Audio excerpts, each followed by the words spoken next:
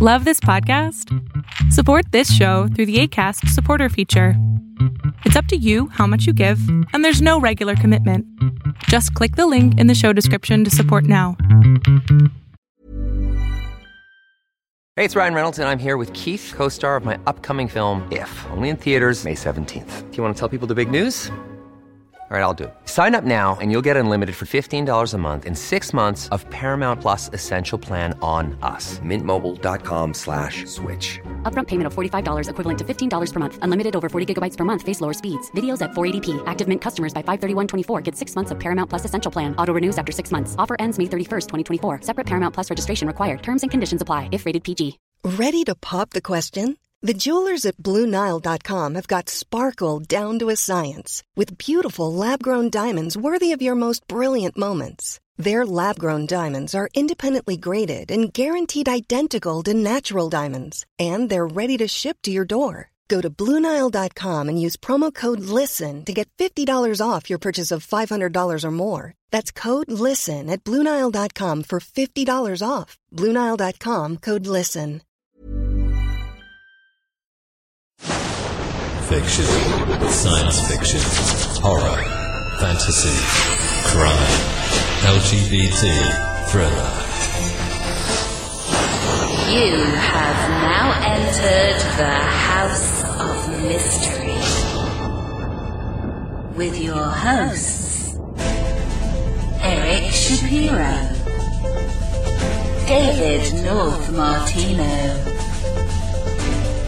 John Copenhaver, and Al Warren. Heard on KCAA 106.5 FM Los Angeles, 102.3 FM Riverside, and 105.0 AM Palm Springs. You're back in the House of Mystery on KKNW 1150 AM Seattle and KCAA 106.5 FM Los Angeles. And I'm Al Warren. And I'm Kev Thompson. Boy, that's getting too much to say. The other stations are not going to get listed. Sorry, guys. But we appreciate them. Okay, so we're going to get right into it today because we've got a great guest, good author. I really like his books. And he was a contributor on the ABC mini-series, or I think that's what you'd call it, short series, The Last Days of Michael Jackson. His book is MJ, The Genius of Michael Jackson, and his name's Steve Knopper. Thank you for joining us. Of course, thank you for having me. Yeah. So, well, first of all, how did you get into writing the book? What drew you to write a book about Michael Jackson?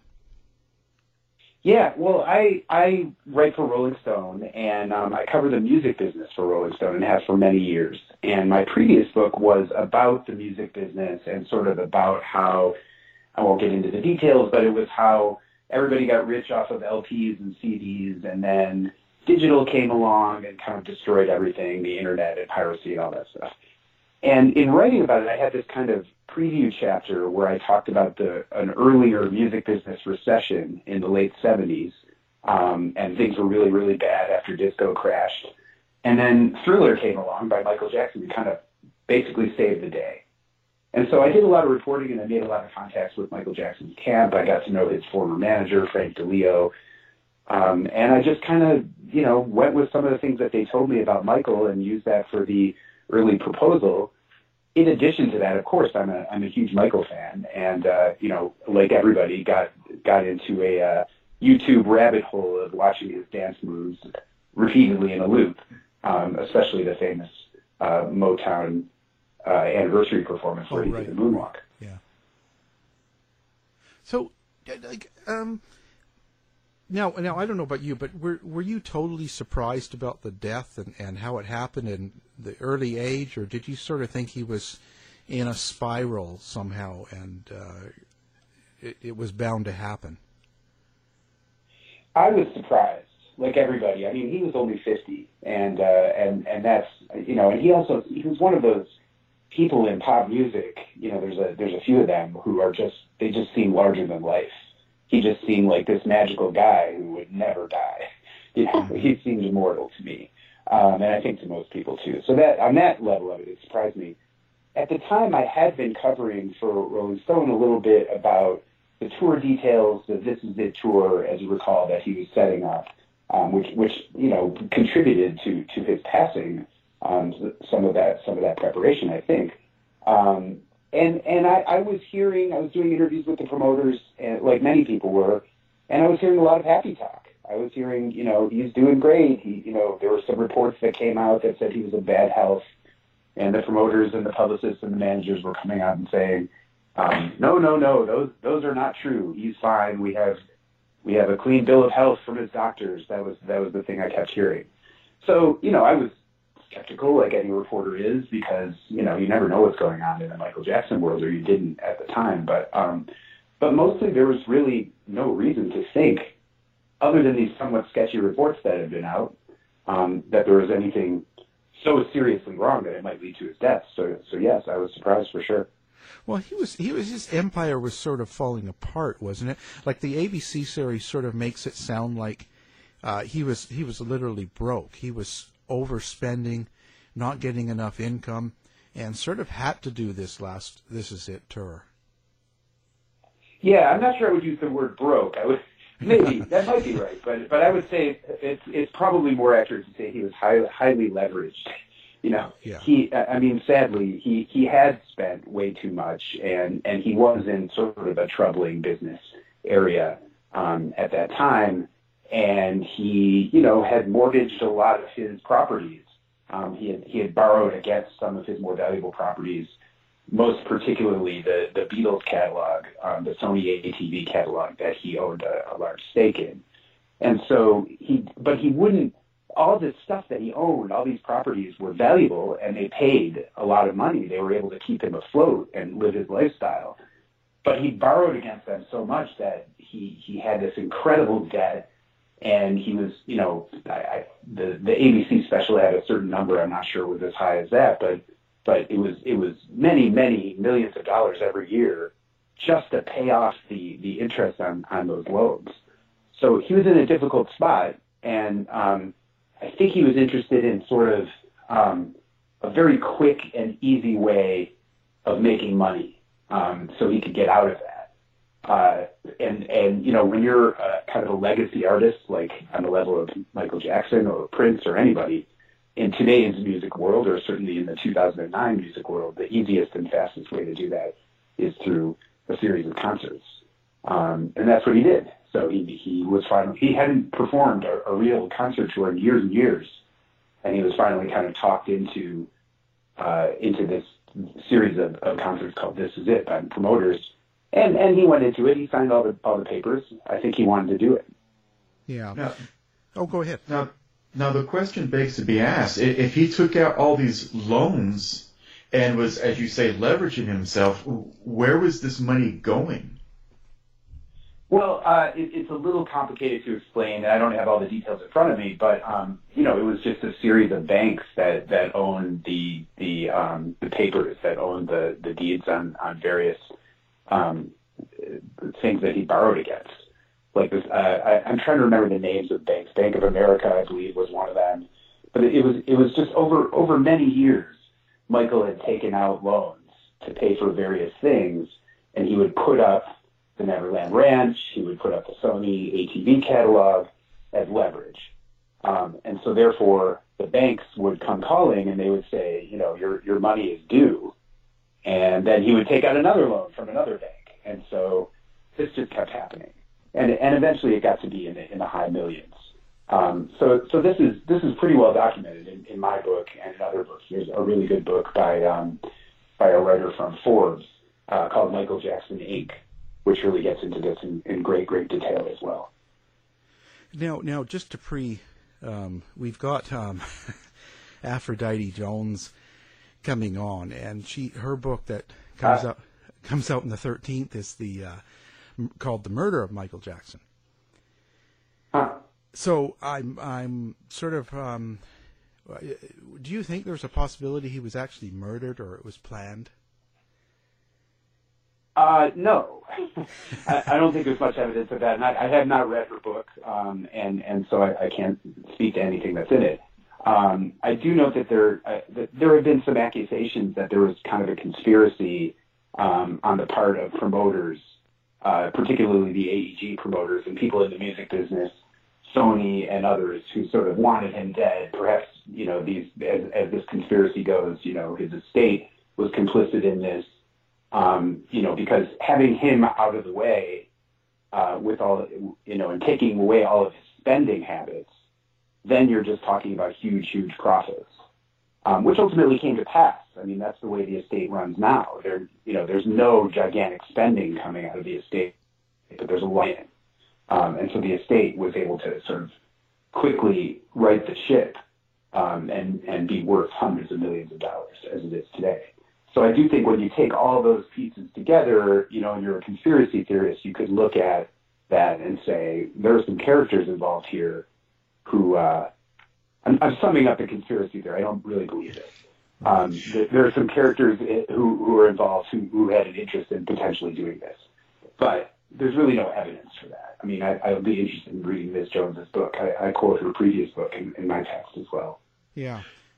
And that's the way it goes, isn't it? With people who are like we just said at the beginning of the show, they're so famous that and we love them so much that they're almost immortal. So if they do die, it's got to be a plot against that person because they couldn't possibly die on their own.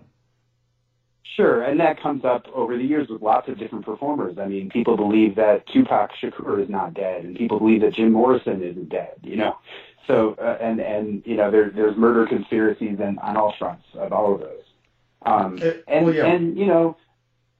Kurt Cobain, these things come up in various ways all the time. And I think a lot of it has to do with when you're a pop star and you have that much money and you're able to live in a way like Elvis, where you're secluded and mysterious, it becomes intriguing about what's really, really going on inside. And then by the time, the person passes away, you're reliant on kind of witness interviews to find out what happened, and various people are more credible than others, and you don't know who to believe, and the whole thing becomes very mysterious. Certainly a lot of that was at play here. Yeah. But given the evidence, I think it's pretty fair to say that, at least in my research, I don't believe that there was a conspiracy that he was murdered. No. But Tupac is not alive? Oh. Well, no. I just saw him at the coffee shop. But, I thought he was coming in later. I shouldn't have said that on the air. We got him coming in. He's coming in for an interview. I bet he has very interesting opinions on Michael Jackson. I bet. Well, Michael Jackson was kind of after that, the allegations, but we sort of mentioned about the abuse with the minors and that. Didn't his record sales really kind of dropped off after that whole trial or event? Yeah. Well, I mean, it's hard to sort of talk about cause and effect. I do think that's fair to say. There were two sets of prominent allegations against Michael. The first wound up in a settlement, and that was in the early 90s. And that was a few years after Michael had put out the Dangerous album. And the Dangerous album was not, a sales juggernaut the way Thriller or to an extent Bad had been just a few years earlier. And once these child molestation things hit in the middle of the Dangerous tour, it definitely was something that affected Michael commercially. I think that's very fair to say. Would he have had this sort of natural drop-off anyway, when he was coming off of his peak of megastardom? I think probably. I think Dangerous was a really, really good album and an underrated album. And I think that, it might have gotten its due in sales over time, perhaps, had these personal things not kicked in and turned Michael into sort of this poisonous media property. I think that's possible. But, who knows? Yeah, it seems to be kind of the way. I mean, you look at people that have lived that were multi-stars like Madonna and stuff. A lot of their stuff goes up and down, and it has to go through cycles, right? Just like with him. But with Michael, I think there was no Yeah, I'm sorry, just a quick point. I mean, there's commercially, there was no direction to go but down. You know, I mean, he did Thriller, and that was the best-selling album of all time. Everybody had multiple copies of that album. I did. And then, yeah, same. And then, you know, you're not, he wanted to match that, but you probably aren't going to do that in your lifetime. Yeah. You can only have one. You know, that's just the way it goes, and it's hard to follow up something that big, because it'll always be judged against it, and there's just no way you could ever compete. You know. Right, and it kind of tortured him trying, but yeah, I agree with you. Yeah. Now. During the period of the allegations, though, what I personally noticed is that it absolutely polarized the fans. It strengthened the ones that loved him, and if you're that weak that you're just going to simply buy allegations, then goodbye. Yeah. Well, I mean, also, it's kind of, when you think about the media coverage of that time, the media coverage had Michael Jackson on the front page on TV news shows, constantly, numbing, every day. And the message that people were getting, particularly, the legitimate news sources were more credible on this, but the tabloids, you know, the supermarket tabloids, every day were just these, you know, wacko jacko and, you know, on and on, showing this monstrous personality. And the message that the public was getting on a sustained basis over a long period of time, even in the credible media. If you go back and look at some of the coverage, it was very, very snarky and kind of biased in a lot of cases, was that Michael was guilty of child molestation. This was a man who was a child molester. And Michael would come out and make these statements, and he would say, well, you know, I'm not a child molester, and you know, and I settled this case because I just felt like that was what I had to do for, you know, rather than go through the pain and torture and trauma of the trial and blah, blah, blah. And, you know, the message after that was sort of, he must be guilty. You know, so I don't mean to be naive. I mean, there is certainly, Michael handled a lot of things with regards to his relationship with children incredibly poorly. We can talk about that if you want. But I do think that the media coverage then, and especially later for his trial that ended in 2005, the second wave of allegations, I think was extremely unfair and really contributed to a sort of portrayal of him that was this evil monster. And I don't know. I think the media should really go back and study itself during that period. Well, I think the media's a lost. It's an art that's gone.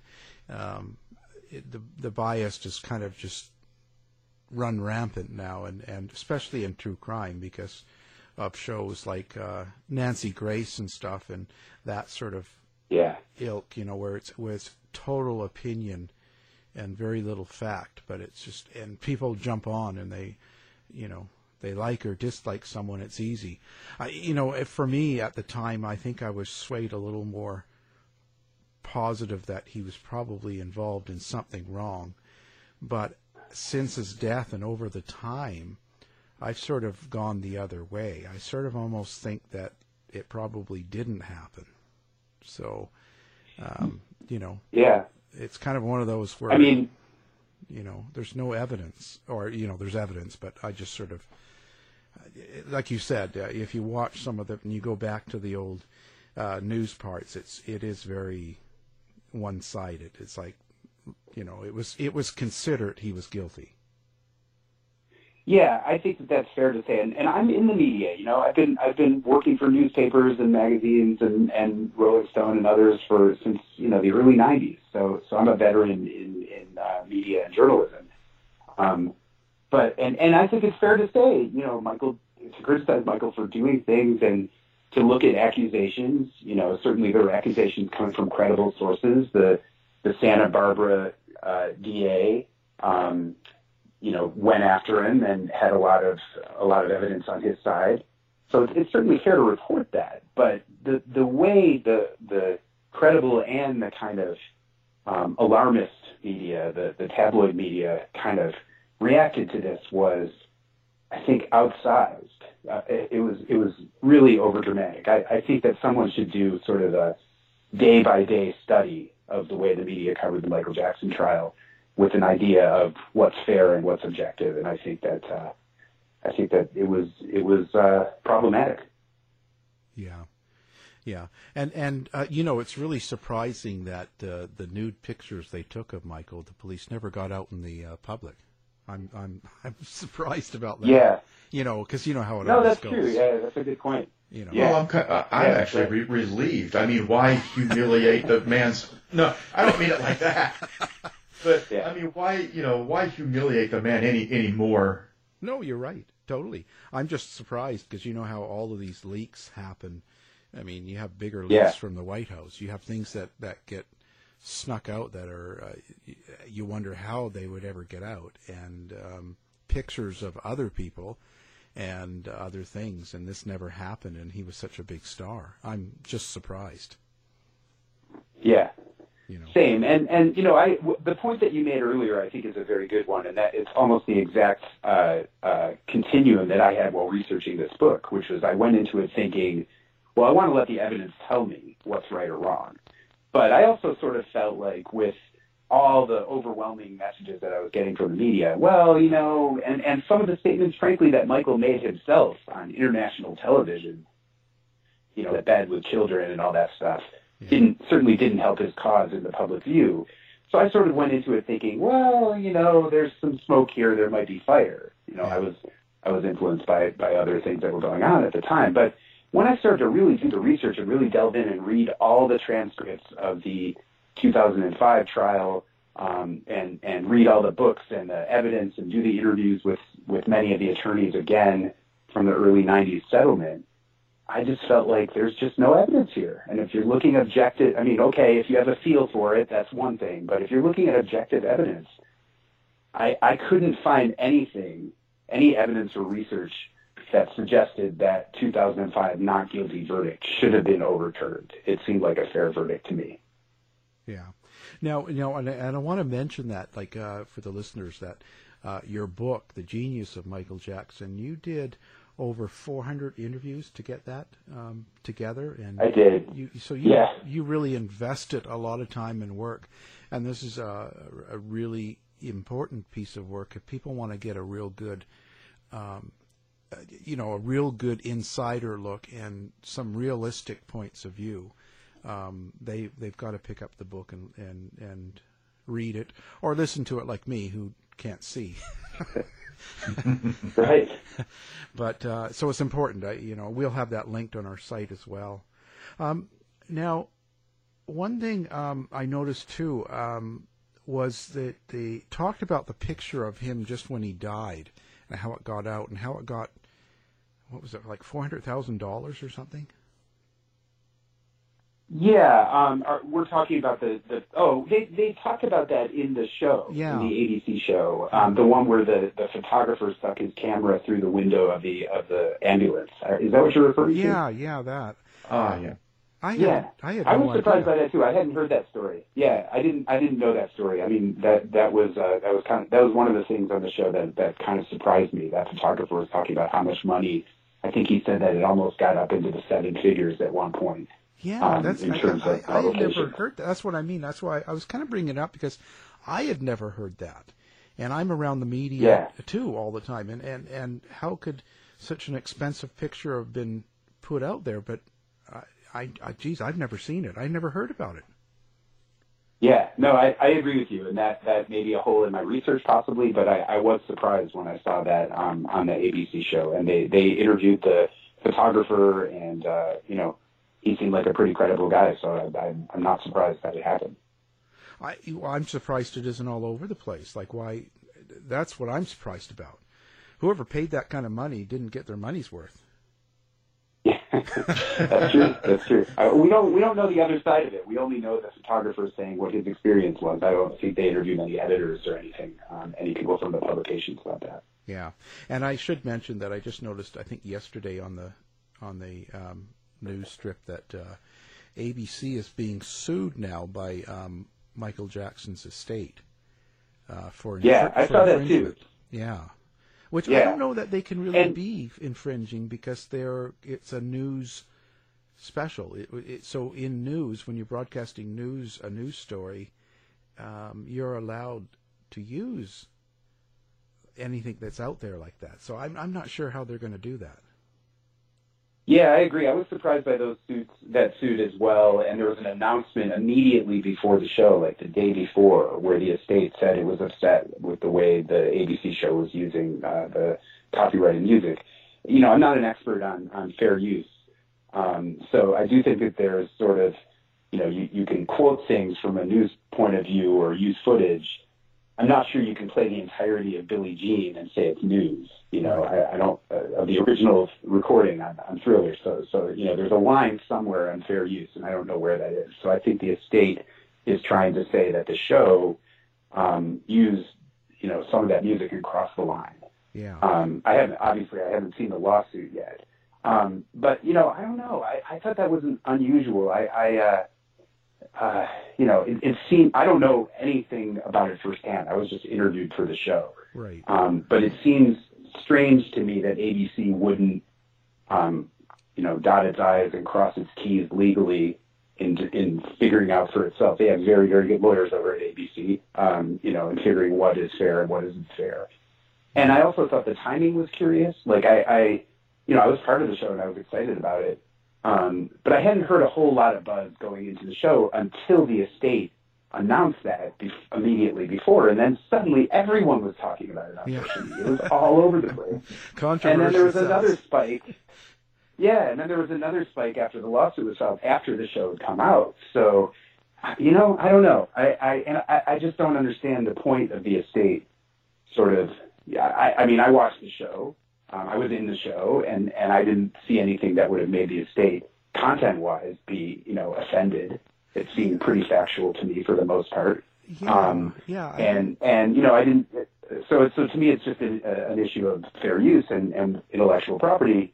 I can't really speak to the specifics of that. Well, without, I guess it's an awkward situation. But if I was to ask, did you think they did a good job of the series? I mean, I didn't. I know that I came out of it not thinking Michael Jackson was bad. Like, it didn't taint Michael Jackson, so I'm not sure why they're upset enough to sue. Yeah, I better.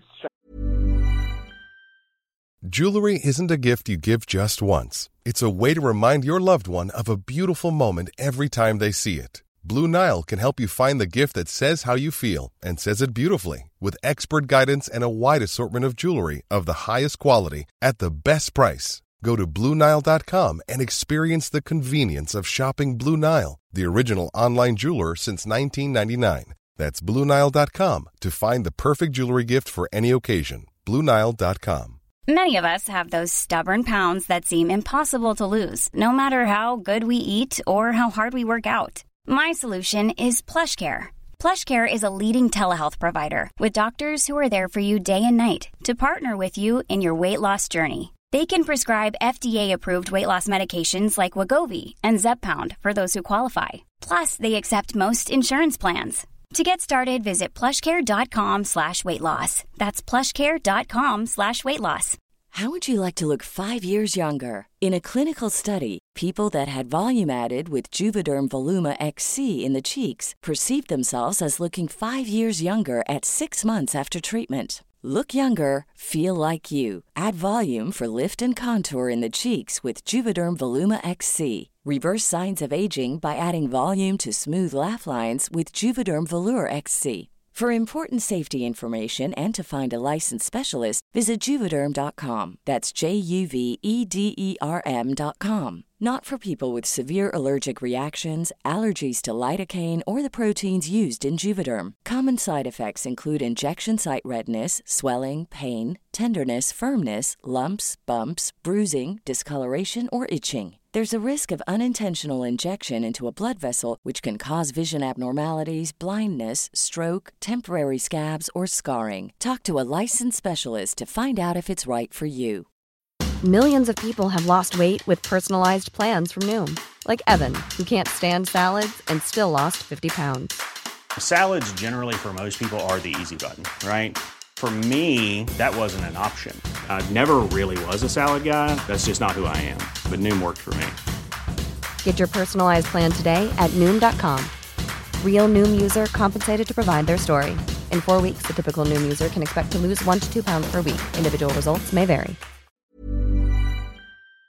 Away from commenting on that because I really enjoyed the show, and I was part of it, and they were super generous in putting me in there, and I felt like they were very fair, and they came over to my house. I live in Denver, Colorado, and they sent a local crew to my house, and they interviewed me for about 3 hours, and it was a remote voice on the phone. They rearranged the furniture in my living room, and the person I was talking to was actually a guy in the production crew who had a big beard. So I was staring into this guy's eyes for 3 hours, and he wasn't even asking the question.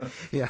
So it was at the end, I was sort of like, and it was lunchtime, and I was sort of like, what did I just say? So I was worried, but I thought the show came out really, really well, and I was happy with how it was portrayed. So I'd better not get into too much. No, that's fair enough. Critiquing the ins and outs of the show. No, fair enough. I'm just surprised because I'm not exactly sure why they were so upset with the show, because I thought it was a pretty reasonably done show. It seemed pretty fair, and I didn't really get the feeling that they were making Michael Jackson out to be a terrible person and all these things wrong. And so I was sort of confused. And then when they brought the lawsuit, it's about infringement, about using of his music, and I kind of thought, well, that's silly because they just play bits and pieces like any other news thing. It's not like they're selling the album.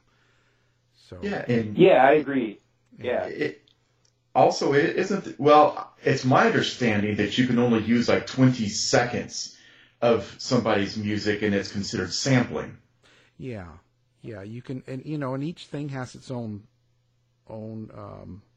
because what we do on radio is different than what they can do on TV. But like I said, I don't know, it's confusing. Well, it's a little different with radio. Just a quick point. I mean, it's a little different because most radio stations, if not all, in the U.S. have licenses to be able to use almost any music that comes out on a record label or through a publisher. Right. So that's a little different than like a TV show using a specific piece of music for news reporting purposes. Yeah. I didn't know about the 20-second threshold. You might be right about that, but there is some threshold on fair use somewhere, and I don't know enough to know about the show whether it violated that or not. Yeah, if you use more than 20 seconds, there can be a charge for it on radio. Right. I don't know how the TV works, but it seemed to me the focus was not on any of the music. You know what I'm saying? It wasn't like a special where they were talking about this song and then next he released this and all that. They weren't like going through his catalog. So I don't know. Yeah. But in his death itself, and the doctor that got charged and actually convicted and sent to jail, what was your opinion on that? And do you feel that it was a fair verdict, that you feel like the doctor was responsible and should have spent some time in jail? I do think it was a fair verdict, yes. And I think, he was convicted of manslaughter, and I forget the total number of years he spent. I think it was something like 4. Yeah. I can't remember the exact amount, but we're talking about Conrad Murray. And, if anything, there was pretty extreme negligence going on there. I mean, it's very well documented. It's in my book. The evidence came out in court that Dr. Murray was kind of sitting outside Michael's room after he'd given him these deadly doses of propofol on the phone with various people, kind of not paying attention to someone he'd just given a really potent dose of a drug to. So basically, something went wrong in there. And I do think that Dr. Murray was responsible for it. Yeah. I think that, he was negligent. He was a bad person. Whether he committed manslaughter, I mean, that's for the courts to say. I don't think that was his intent. I don't think he said, tonight I'm going to murder my client, Michael Jackson, my patient. But I do think that there was some really bad stuff happening that night. Did you ever get the impression? I don't know if you interviewed Murray, but I'm wondering if you got the impression that Conrad Murray was scared of Michael or intimidated by Michael Jackson enough to give him that kind of a drug, which you're not supposed to have in a private home anyway.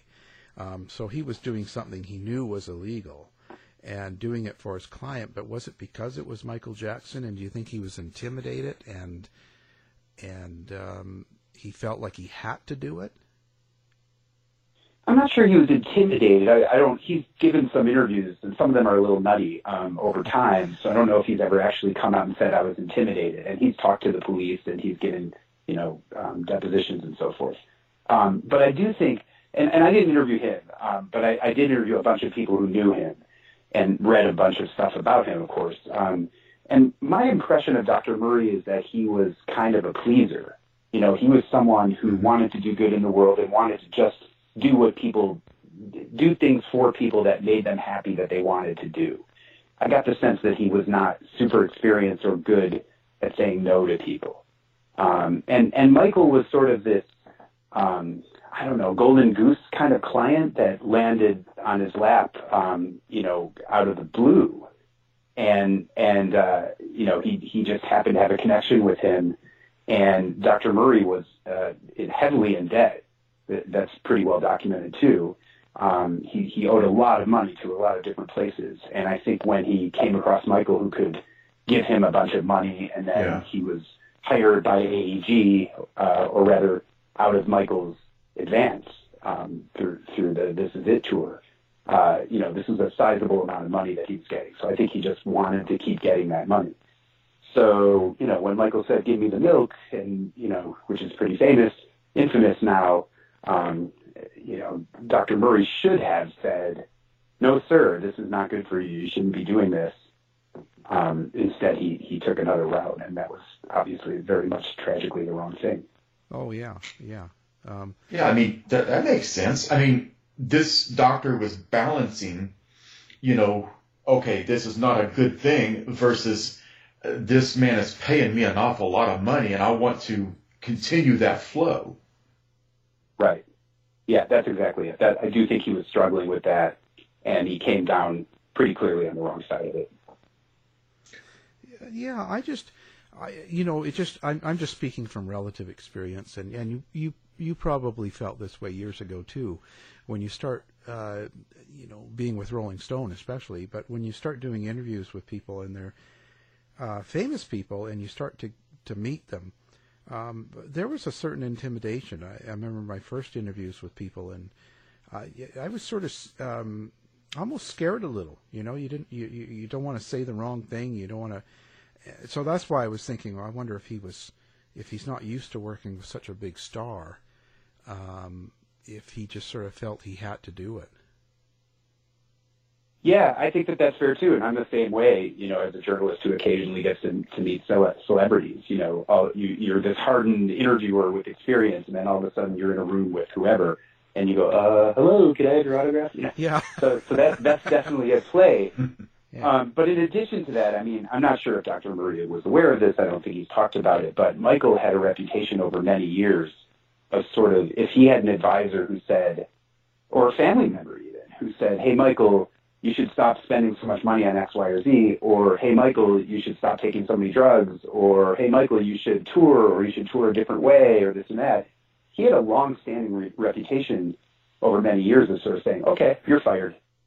And he would do this to his own family members. He would do this to longtime confidants who had a track record with him. And he would do it to, he was constantly replacing people on his team, business advisors, lawyers, managers, on and on and on and on.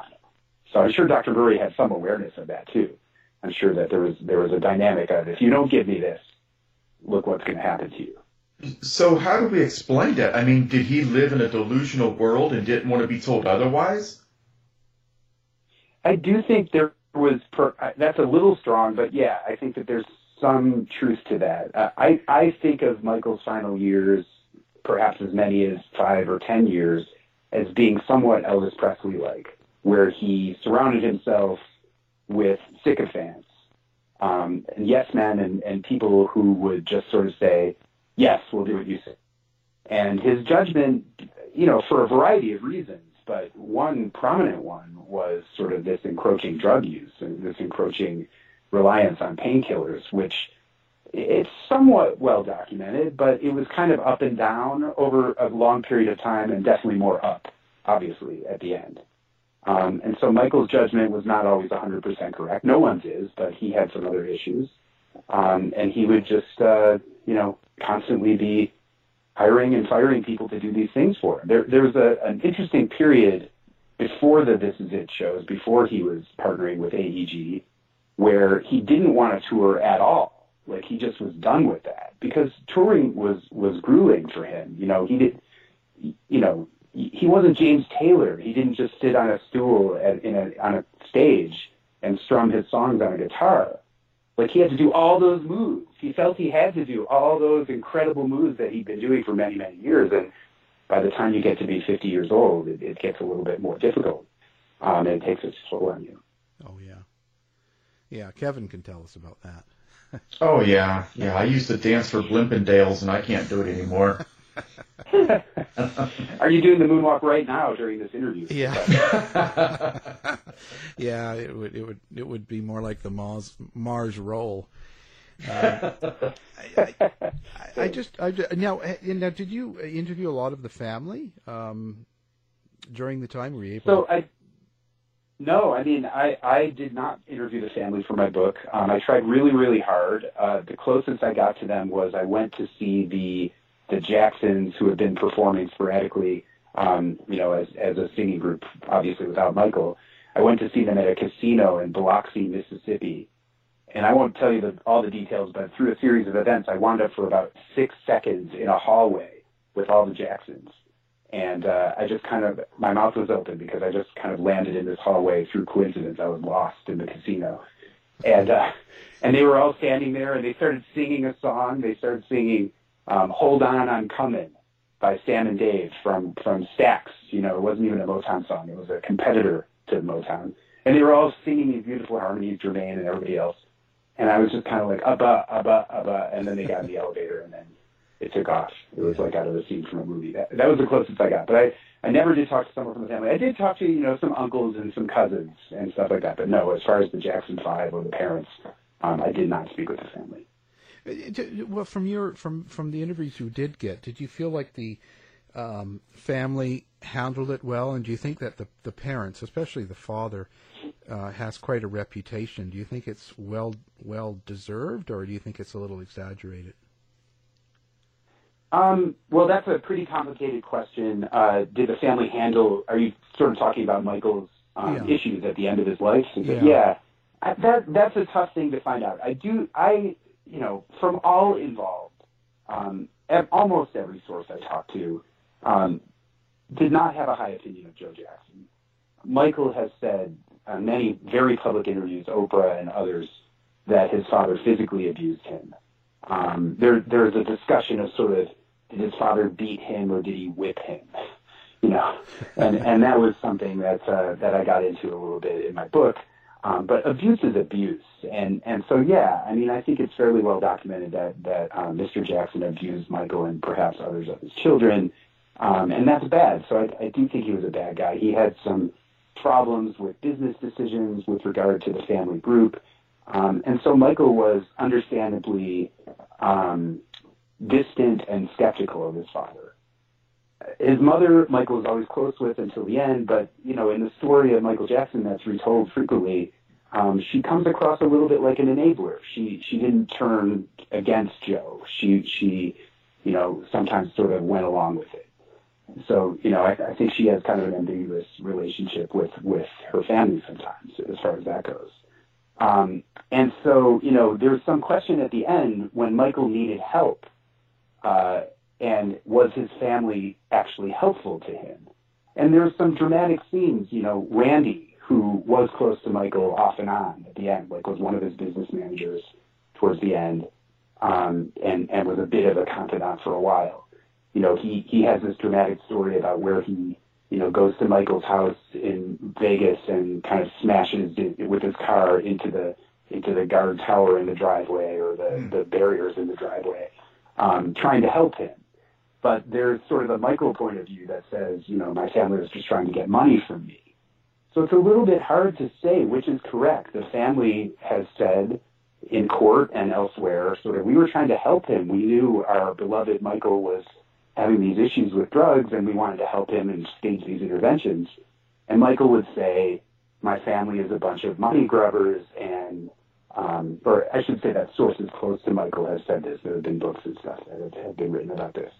You know, and his point of view was sort of, well, these guys are just coming after me because I'm the provider of money in the family. They just want a handout.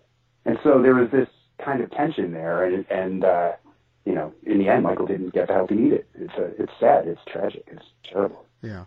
Now, is it true he was a Jehovah's Witness as well, Michael? He was. He was growing up. And there are funny stories about that. You know, his mom was a devout Jehovah's Witness. She discovered that religion while they were in Gary, Indiana, I believe, in the 50s and 60s. And she raised her children that way. I think Joe went along with it, although he was a little bit more dubious. You know, Jehovah's Witness is a pretty strict religion that doesn't allow drinking or partying, and I think Joe was okay with those things. So there was a little bit of a, you know, he didn't go along with it 100%, from what I understand. But there are very funny stories about in the 80s, at the peak Thriller years, when Michael was the most recognizable person in the universe, of him sort of knocking on doors and spreading the good news as a Jehovah's Witness throughout LA and other places. So there's people who talk about that. I have sources who claim that, you know, they were in their bathrobes and they answered the door in LA and there was Michael, you know, handing out literature. That'd be a cool story. Yeah, it would.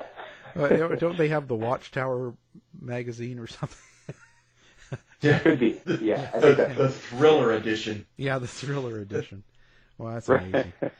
What do you think the biggest contribution Michael made was his music, of course. So what was your most, you know, being from Rolling Stone, what do you think was the best or the most influential music he did? Man, you know, I think Michael, that's a hard one to answer because I'm a fan, you know, I think he was a genius, as my title suggests. And, you know, song-wise, I think I go back and forth between Billie Jean and Don't Stop Till You Get Enough.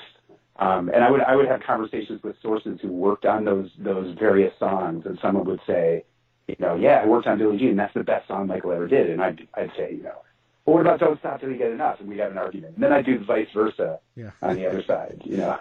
So those, for me, it's those two are sort of the twin towers of his solo career. But there are other great ones too, and of course those 4 Jackson 5 singles, ABC and I'll Be There and The Love You Save and I Want You Back. You know, those 4 are just absolute classics, just stone cold classics that stand up today. You know, they sound like they were made yesterday. Yeah. And then, you know, I think he has this really deep and rich catalog. I was reading, there were some people on Twitter recently going around talking about how, you know, comparing Beyonce to Michael Jackson. No way. And I love Beyonce. I mean, Beyonce is fantastic. She's one of my favorites. And she does have a few incredibly memorable kind of timeless songs, but you go through the Michael catalog and there's 30 songs that just bring you back. You know, there's just on and on and on. The entire, and I think too, you get deeper and deeper into his catalog, which I was privileged to do for this book. That was sort of my job for a while. It was great. You know, you start delving into like the Bad album and the Dangerous album, and those albums are really much more rich than they're given credit for. The ABC show and other shows, you know, kind of do the thing where they go, Michael was a star at Motown, then he had his second life as a solo star as an adult, and then there was Thriller, and then Bad had some hits, and then we stopped talking about it. But there was a lot of music that came after that was still really, really good and interesting and rich and deep, Black or White, you know, on and on. Earth Song, I mean, I think his catalog is much deeper than people give him credit for. Yeah. And, you know, people like Beyonce have to put in the years and the time and survive. We have to see her survive over a period of time. She's been around a long time now. She has. I know. I'm starting to realize that I'm getting really old because she's a veteran. Yeah, seems like she just started, and it's not that true. But, you know, he had a good, you know, he went from the 60s right through till he died. I just think that if you're, I mean, it's kind of a silly comparison, but if you're comparing Michael to Beyonce, Beyonce has a couple of songs, Crazy in Love, a couple others that are sort of, I will recognize this and dance to it wherever I am in the world. Yeah. But Michael has 30 of those, 30 or 40 of those. Michael is much more akin to the Beatles, you know, on that level. Right. And it just doesn't have the same nostalgia. I mean, I can listen to Beyonce and, oh, okay, that's cool. But when you hear Michael Jackson, I mean, it takes me back to a great time in my life. Yeah. Sure. And I'm a Beyonce fan, so I'm not going to get into sort of, you know. No. And it's tough to compare.